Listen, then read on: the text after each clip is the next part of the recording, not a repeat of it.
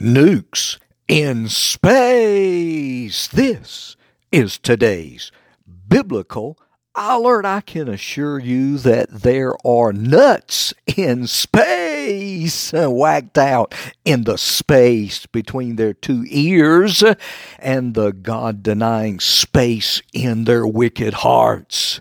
Putin ain't going to blow up the earth. Al Gorehead and the climate change liars have a Green New Deal, more green, moving green, from your pocket to their pocket of private jets, SUVs, and estate planning.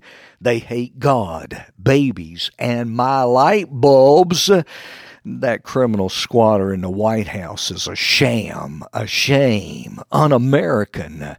They suck the blood and soul out of Americans in exchange for NATO countries over our own country, allowing the funding of terrorists and our enemies, aiding the enemy. Hey, Christian, do you want this woke DEI socialist sodomite crowd to rewrite the Constitution of the United States of America for you?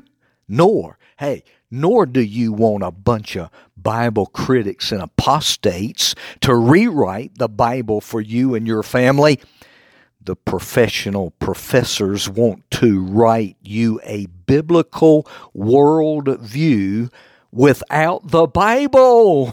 Listen to this week's Biblical Alert podcast.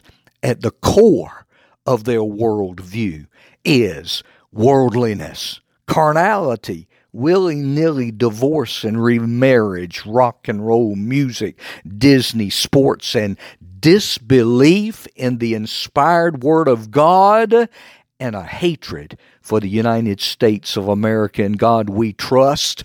Mr. Trump, NATO, the UN, and evil-looting climate change pseudoscientists ain't interested in the health of our planet or our republic any more than Putin, China Ping, and Iran are. Yes, and churches across America have been sold a biblical worldview of bad goods because they have a corrupt modernist translation by corrupt translators from corrupt text. These bunch of naked space cadets best repent or likewise perish. These liars shall have their part in the lake which burneth with fire and brimstone. This is today's biblical alert.